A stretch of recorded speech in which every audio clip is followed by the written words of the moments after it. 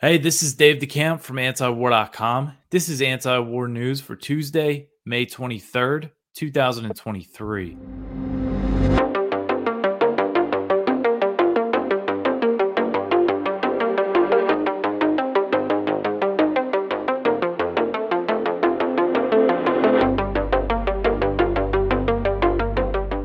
All right, the first story at the top of antiwar.com today. Russia warns the U.S. against enabling attacks on Crimea. So Russia's ambassador to the U.S., Anatoly Antonov, he warned on Sunday that Russia would consider a U.S.-backed Ukrainian strike on Crimea as serious as an attack on the Russian mainland. So Antonov's comments came in response to National Security Advisor Jake Sullivan, saying that the U.S. would not stop Ukraine from using American-provided weapons on Crimea, a statement that came after President Biden signed off on European countries delivering F-16s to Ukraine.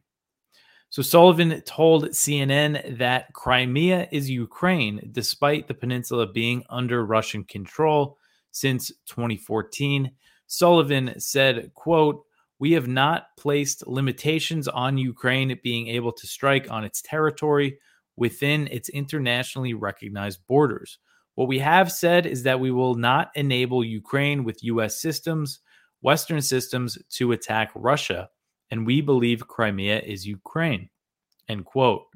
So not restricting Ukrainian attacks on Crimea has actually been the U.S. position throughout the war. This isn't really anything new. Way back in July 2022, I asked the State Department if the HIMARS rocket systems that the U.S. just started, providing them around that time, and they said that they could not use these rocket systems to target Russian territory. So I asked the State Department if that ban also applied to Crimea, and they told me Crimea is Ukraine. So that's basically what they were saying. So Antonov said that the U.S.'s unconditional approval of strikes on Crimea and the provision of F-16 fighter jets for Ukraine make it clear that the U.S. has never been interested in peace. And he said Russia will view strikes on Crimea as attacks on any other region in Russia, and said that the U.S. should consider a potential Russian response. So Secretary of State Antony Blinken, out of all people, has acknowledged that Ukrainian attacks on Crimea are a red line for Russian President Vladimir Putin. But other U.S. officials have declared that the U.S. supports Ukraine striking Crimea, including Victoria Nuland. She said explicitly, that we support Ukrainian attacks on Crimea. She didn't just say, oh, they could use their weapons there. She said, yeah, we support that. Go for it. Just more escalation risk here. And, Putin has shown that he is willing to significantly escalate the war in response to attacks on Crimea. Back in October 2022, when the Kerch Bridge was blown up, the Crimean Bridge, he began, large-scale airstrikes, missile and drone strikes on Ukrainian infrastructure. He wasn't doing that until then. So, there's kind of this idea in Washington, it seems like that, we could keep pushing. We don't have to worry about much. But again, Putin has shown that he takes attacks on Crimea very seriously. And this next story here, makes me doubt that the U.S. is really restricting Ukrainian use of NATO weapons on Russian territory. Ukraine-backed saboteurs launch cross-border raid in Belgorod. So Russian officials said Monday that a Ukrainian sabotage group launched a cross-border range in Russia's Belgorod Oblast, and the governor of the region said that 8 people were injured in the fighting. So according to Ukrainian officials and media outlets, the attack was carried out by Russian citizens who have volunteered to fight for Kiev, groups known as the Freedom of Russia Legion and the Russian Volunteer Corps. So both groups claimed on Telegram that they liberated a settlement inside Russia. Russia's TASS news agency reported on Monday, I think it was late Monday, Russia time, that the Russian military and security forces were still taking measures to, eliminate the enemy, as they put it, to drive them out of Russian territory. So it sounded like the fighting might have still been going on. The Kremlin said that the attack was probably launched to distract to distract from Ukraine's loss of Bakhmut.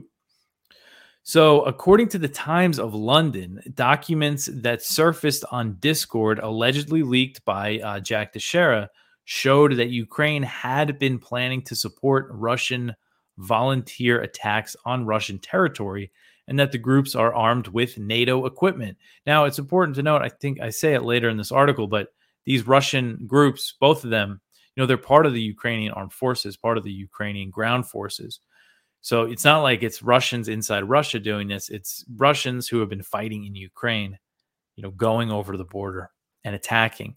But again, this is according to the Times of London. I haven't seen this document specifically elsewhere, but this is what they're reporting. And they said one of these Discord documents read, quote, Ukraine provides comprehensive support to Russian volunteers ready to liberate Russian territories from President Putin's tyranny by armed means. Such detachments are equipped with various qualitative types of NATO weapons. The personnel has passed respective training for usage of such weapons and has successful combat experience from various parts of the front line in Ukraine, end quote. So saying that they have NATO weapons and NATO training, basically. And the Washington Post reported earlier this month that Discord leaks show that Zelensky proposed cross-border attacks inside Russia to seize villages during conversations in January, but that report did not mention, using these Russians to carry this out.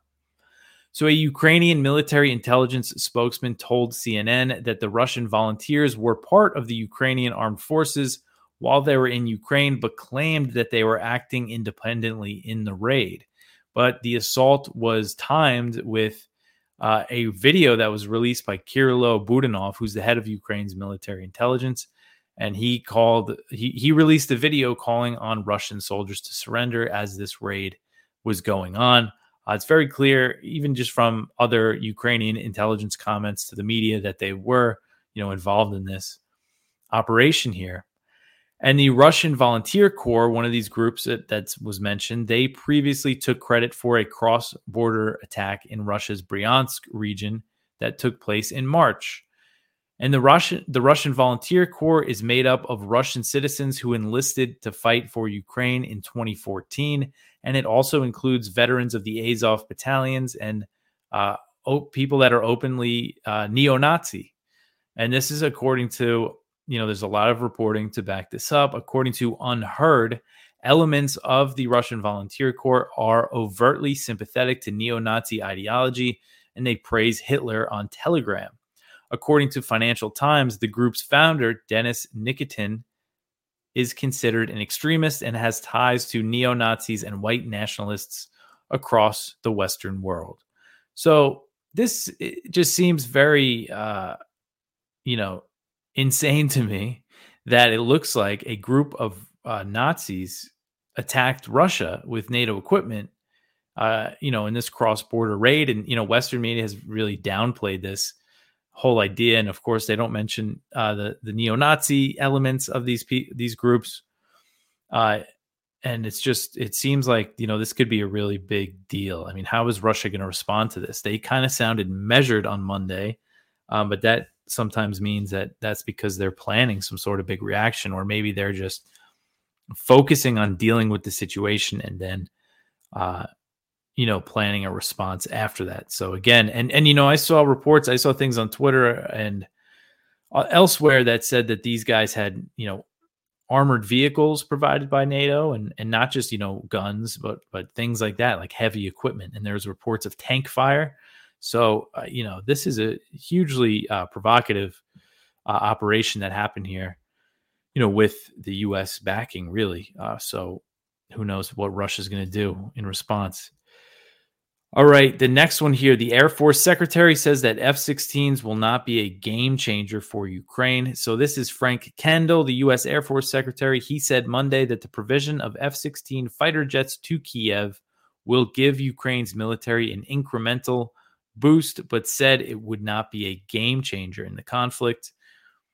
Kendall said, quote, the F-16 is a reasonable option for them for a whole bunch of reasons. It will give Ukrainians an increment of capabilities that they don't have right now, but it's not going to be a dramatic game changer as far as I'm concerned for their total military capabilities, end quote.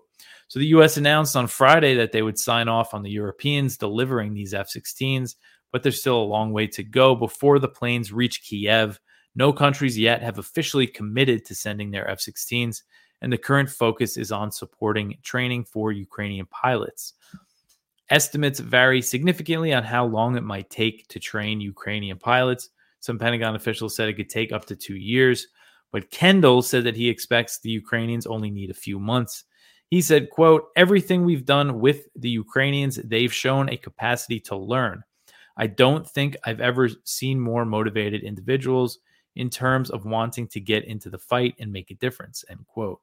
So Kendall acknowledged that the West providing F-16s is seen by some as an escalatory act on our part.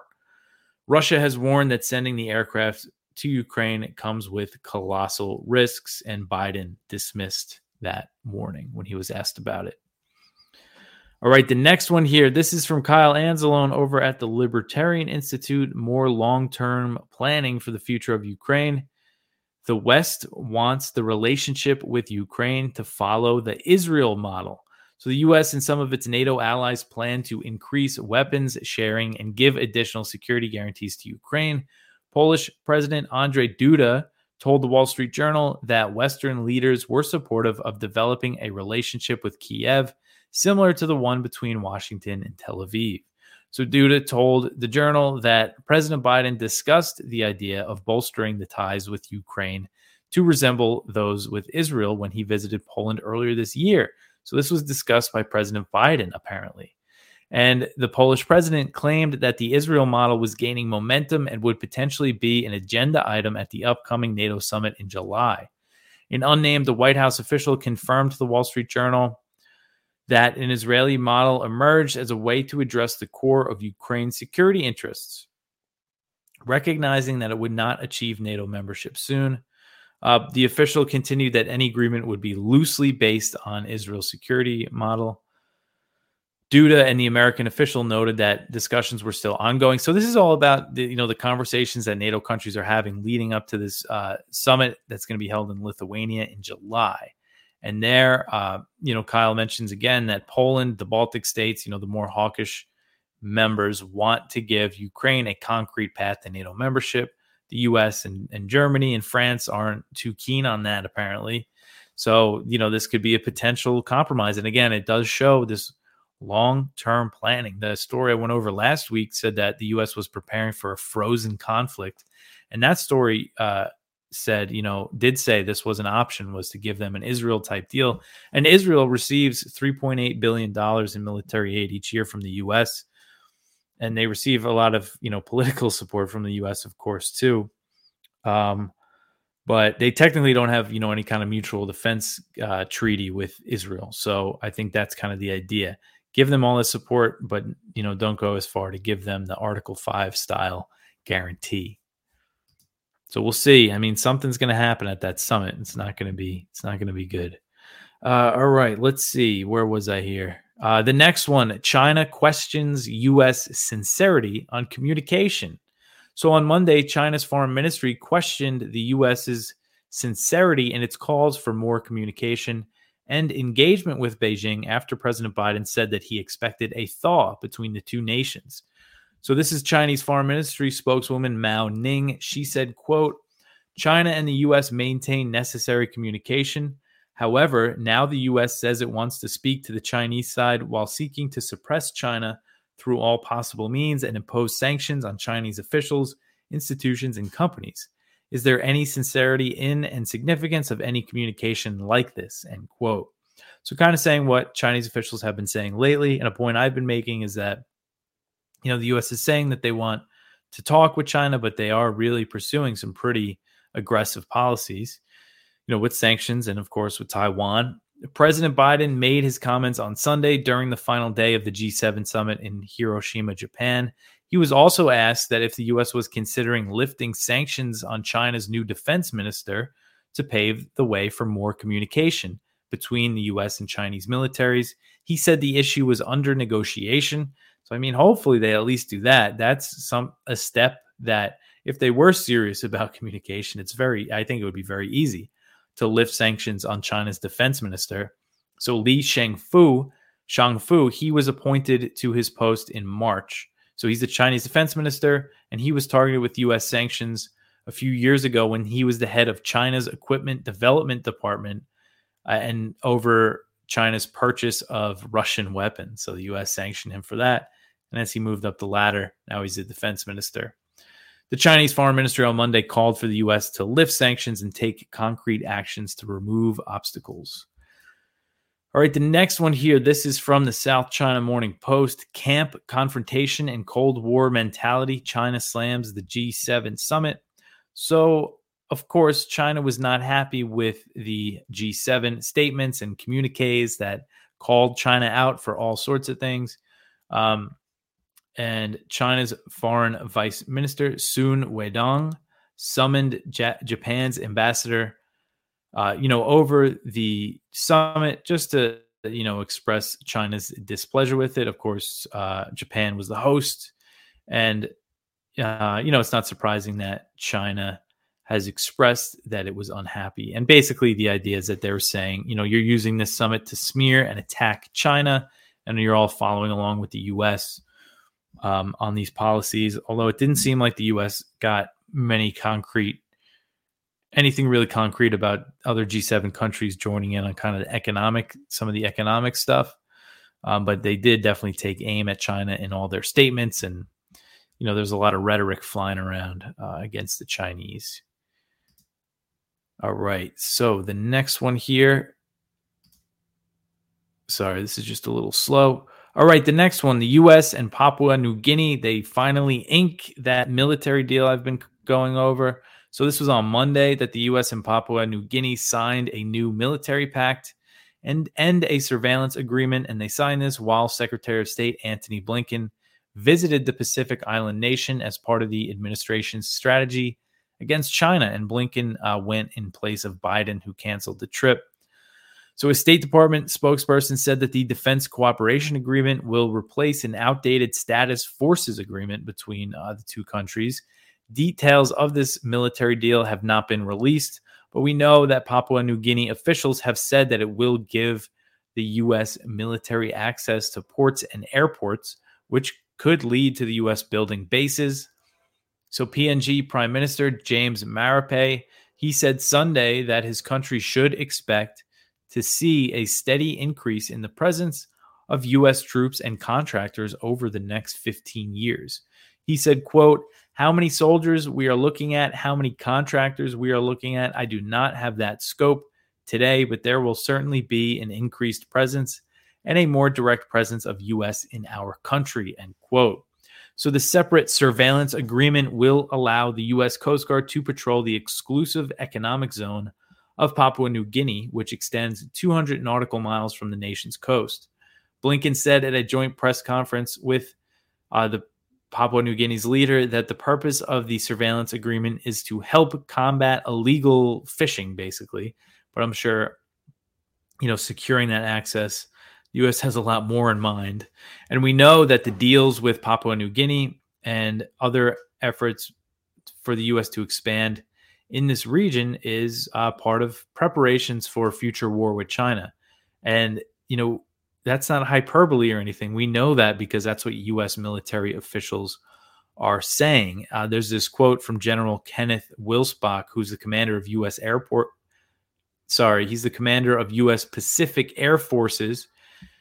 He told Nikkei Asia recently, quote, "Obviously, we would like to disperse in as many places as we can to make the targeting problem for the Chinese as difficult as possible. A lot of those runways where we operate from are in the Pacific Island nations," end quote. So I would say that the Pacific Island nations should take note of that, and that, they will become potential targets in a future war if they, let the U.S. or, build bases on their territory. All right. So the next one here, this is from Connor Freeman over at the Libertarian Institute. U.S. arms makers are price gouging amid the Ukraine war. So American military industrial complex firms are guilty of price gouging, according to former Pentagon insiders. These accusations come amidst Washington's exponentially rising demand for weapon systems to both bolster Taiwan and to support NATO's proxy, Kiev, during its war with Russia. So the Ukraine policy of providing massive quantities of arms, no matter the expense, in particular, is weakening America's national security and combat readiness by depleting stocks which cannot be easily replenished due to the weapons firms' skyrocketing prices, according to the former officials. And this is a guy named Shay Assad, who worked as a contract negotiator at the Defense Department. And he talked about this during a recent interview with 60 Minutes, which you could go check out. It's very interesting. So just one quote from him I'll read here. He said, quote, "The gouging that takes place is unconscionable. There's no doubt about it. You just can only buy so much because you only have so much money. And that's why I say, is it really any different than not giving a Marine enough bullets to put in his clip? It's the same thing," end quote. So according to Assad, the DoD overpays for radar and missiles, helicopters, planes, submarines, down to the nuts and bolts. This report mentioned that the Stinger missiles, which are produced by Raytheon, they cost $25,000 in 1991, and they are now priced at more than $400,000. So, again, you should go check out the 60 Minutes report. It's interesting to see. And one of the things that was included in the 2023 NDAA was basically giving what they are calling wartime procurement powers to the Pentagon, which basically gets rid of other, ways that would keep prices down. I forget exactly what is involved there, but I know that, kind of the negotiating a price down that goes on between the Pentagon and these contractors. I think they've eliminated another form of that. So the prices are just going to keep going up. They're allowing non-competitive contracts and things like that. So we should just expect to see more of this price gouging.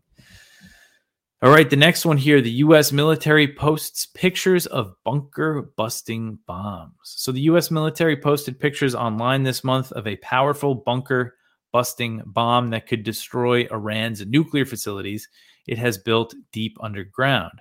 The publication of the pictures is seen as a veiled threat as it comes amid soaring tensions between the U.S. and Iran. And according to the Associated Press, the pictures were only briefly online on May 2nd, and they were posted on May 2nd, and it looks like they were removed pretty quickly because apparently they revealed sensitive information about the bomb, which is the GBU-57, known as the Massive Ordnance Penetrator. So the pictures were posted on the Facebook page of the Whiteman Air Force Base in Missouri, which houses a fleet of B-2 bombers, the only U.S. aircraft that is capable of carrying the heavy massive ordnance penetrator. So the U.S. has done similar things amid heightened tensions with Iran. In 2019, the U.S. military posted a video of a B-2 bomber dropping two of these GBU-57 bombs. The U.S. also often deploys bombers to the Middle East to send a message to Tehran when tensions are high. They fly bombers, on round trips over there, although they typically send B-52s, not the B-2 for that. So AP also reported that Iran's new underground nuclear facility that they're currently building might be deeper than these American bunker-busting bombs can reach. So this is only based on satellite images. I'm not sure exactly how they can tell, but they're claiming that, according to expert analysis of satellite pictures, looking at these facilities Iran is building, they could be between 260 and 328 feet underground. And the U.S. Air Force has said that this GBU-57 can penetrate facilities 200 feet underground. So it could be out of reach. And, Iran has good reason to want to build their facilities that deep because the U.S. kind of made this bomb to destroy them. And the U.S. and Israel are always threatening Iran's nuclear facilities. And they've actually built more facilities underground, following Israeli sabotage attacks on its civilian nuclear program. Israeli officials also often threaten to take more overt military action. They're basically threatening to bomb Iran. But Israel does not have bombs like this, and they also do not have the aircraft that are capable of carrying them. So that's the question. Could Israel really pull something off, an attack on Iranian nuclear facilities without U.S. support? It doesn't seem like they can. But, just another sort of unnecessary, silly provocation from the U.S. During these heightened tensions with Iran. But that's it for the news. Actually, sorry, we have one more story here. This is from the Cradle. It says that Armenia is ready to recognize Azeri sovereignty over Nagorno-Karabakh. So this is a significant development here. It seems like I haven't been following, the tensions between Armenia and Azerbaijan too closely recently since the Nagorno-Karabakh war, in 2020. And Nagorno-Karabakh is an ethnic Armenian enclave that are in, the so-called internationally recognized borders of Azerbaijan. So they both claim it, and there is a war over it.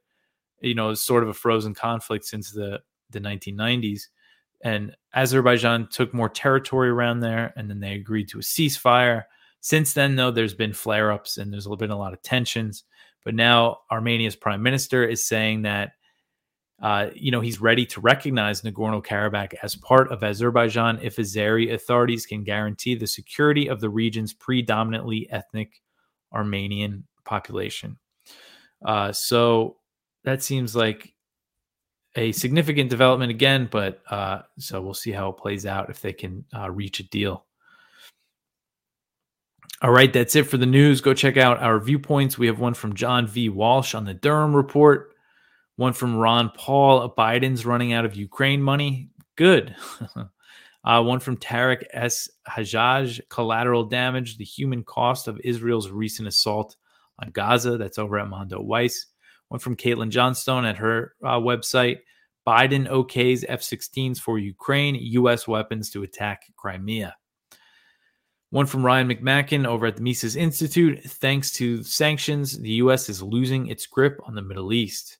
That is it from me for today. You could always support us at antiwar.com/donate, or you can share the show, like and subscribe on YouTube or wherever you feel like watching it. And you could listen to the audio version and leave reviews and all that good stuff. I'll be back tomorrow with some more news. Thanks for listening.